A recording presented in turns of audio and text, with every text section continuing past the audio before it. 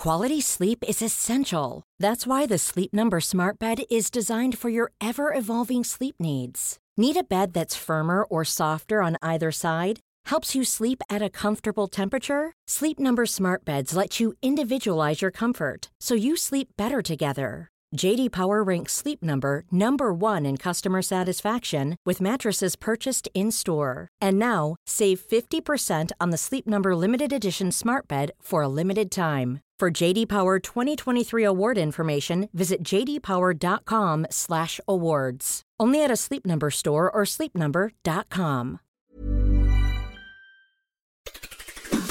On today's Smart 7, Matt Hancock's not cheap, Putin's moving nukes to Belarus, and lots more. It's Monday the 27th of March, it's World Theatre Day, and happy birthday Mariah Carey. The Smart 7, it's news, but not the news.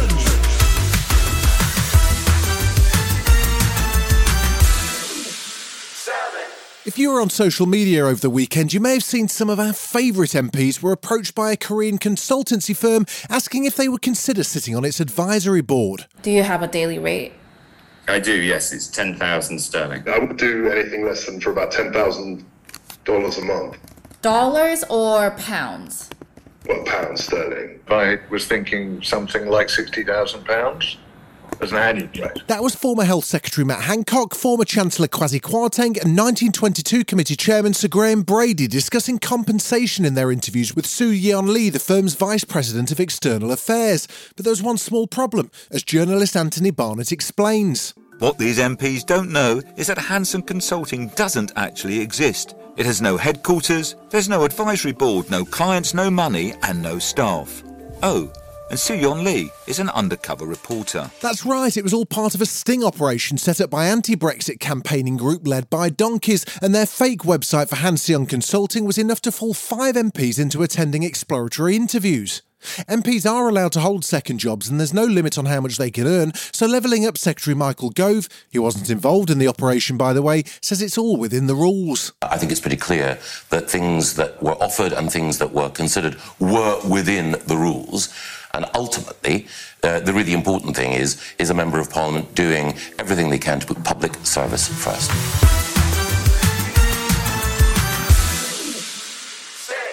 Saturday saw President Putin strike a deal with Belarus, which will allow Russia to station tactical nuclear weapons on Belarusian territory. That's according to Russian news sources. It's one of the clearest nuclear signals Russia's sent since its invasion of Ukraine and comes amidst a growing standoff with NATO. But it's not believed the weapons will actually be used, and retired Air Vice Marshal Sean Bell says it's all for show. So this is almost certainly about messaging. It's worth remembering Russia's not doing well in the war in Ukraine. There's a bit of sabre rattling. Putin himself was uncharacteristically keen to talk down the importance of the move too. Speaking on Sunday, he was offering assurances that the weapons would remain under Russian control. There is nothing unusual here either. The United States has been doing this for decades. We agreed we would do the same, without violating our international obligations on the non-proliferation of nuclear weapons.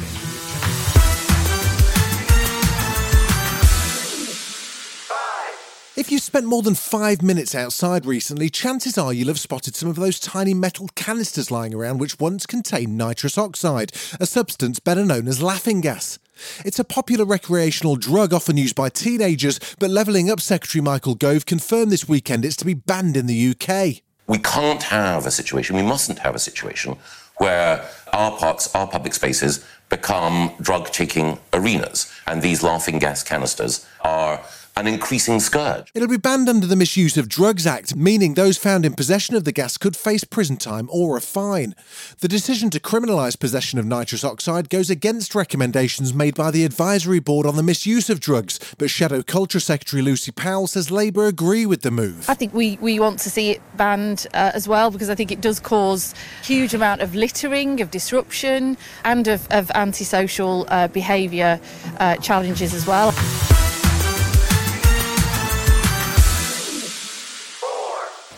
Oh, man. Dear Jesus, please help them. That was WTVA meteorologist Matt Lorban reacting to the news that a deadly tornado was about to tear through the US state of Mississippi late on Friday night. It's thought to have killed at least 26 people in Mississippi and neighbouring Alabama and has devastated several towns, leading the Mississippi governor to declare a state of emergency.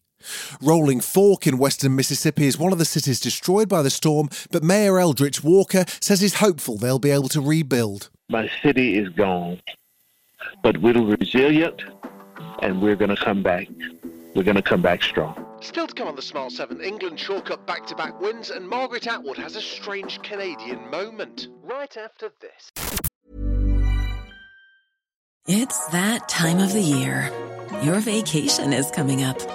You can already hear the beach waves, feel the warm breeze, relax, and think about work. You really, really want it all to work out while you're away. Monday.com gives you and the team that peace of mind. When all work is on one platform and everyone's in sync, things just flow. Wherever you are, tap the banner to go to Monday.com.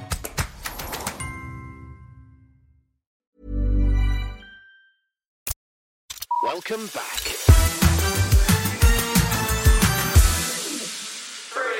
Sunday night saw Spurs officially part company with manager Antonio Conte. It came almost a week after his rant about standards at the club. Assistant manager Christian Stellini will be in charge for the rest of the season. Meanwhile, the second round of Euro 2024 qualifiers kicked off on Sunday and England's perfect start to their campaign continued with a 2-0 win over Ukraine. First half goals from Harry Kane and Bukayo Saka ensured Gareth Southgate's side a comfortable win despite the limited options on the bench, and the England boss was pleased with the result. Really pleased with the performance today. I thought in Italy we played very well in the first half with the ball, and then in the second half conceded possession too cheaply, and we had to show a lot of resilience to get the result. Today I thought we made a difficult game look straightforward.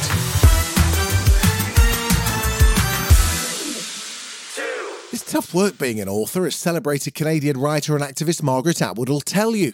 Yes, she's now got 2 Booker Prizes, and yes, one of her novels was adapted into a hugely successful multi-million-dollar Hulu series, but it turns out things weren't always that easy, as she revealed on The Late Night Show with Seth Meyers this weekend.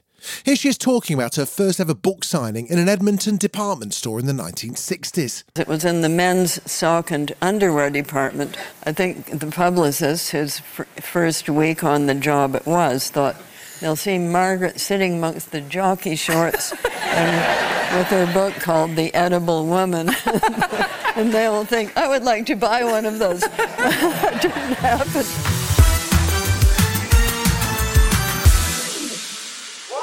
Fans of The Walking Dead, get ready. The show's spin-off series Fear the Walking Dead is about to release its final season, and the trailer's just dropped. It takes place 7 years after the conclusion of Series 7, where survivors Morgan and Madison were kidnapped and taken to Padre, and the pair now live on the island under the organisation's rule. A huge number of the cast will be returning for the final season, including Lenny James and Kim Dickens, and it looks like things will be ramping up. I need you to listen to me because I want to tell you something that a friend once told me.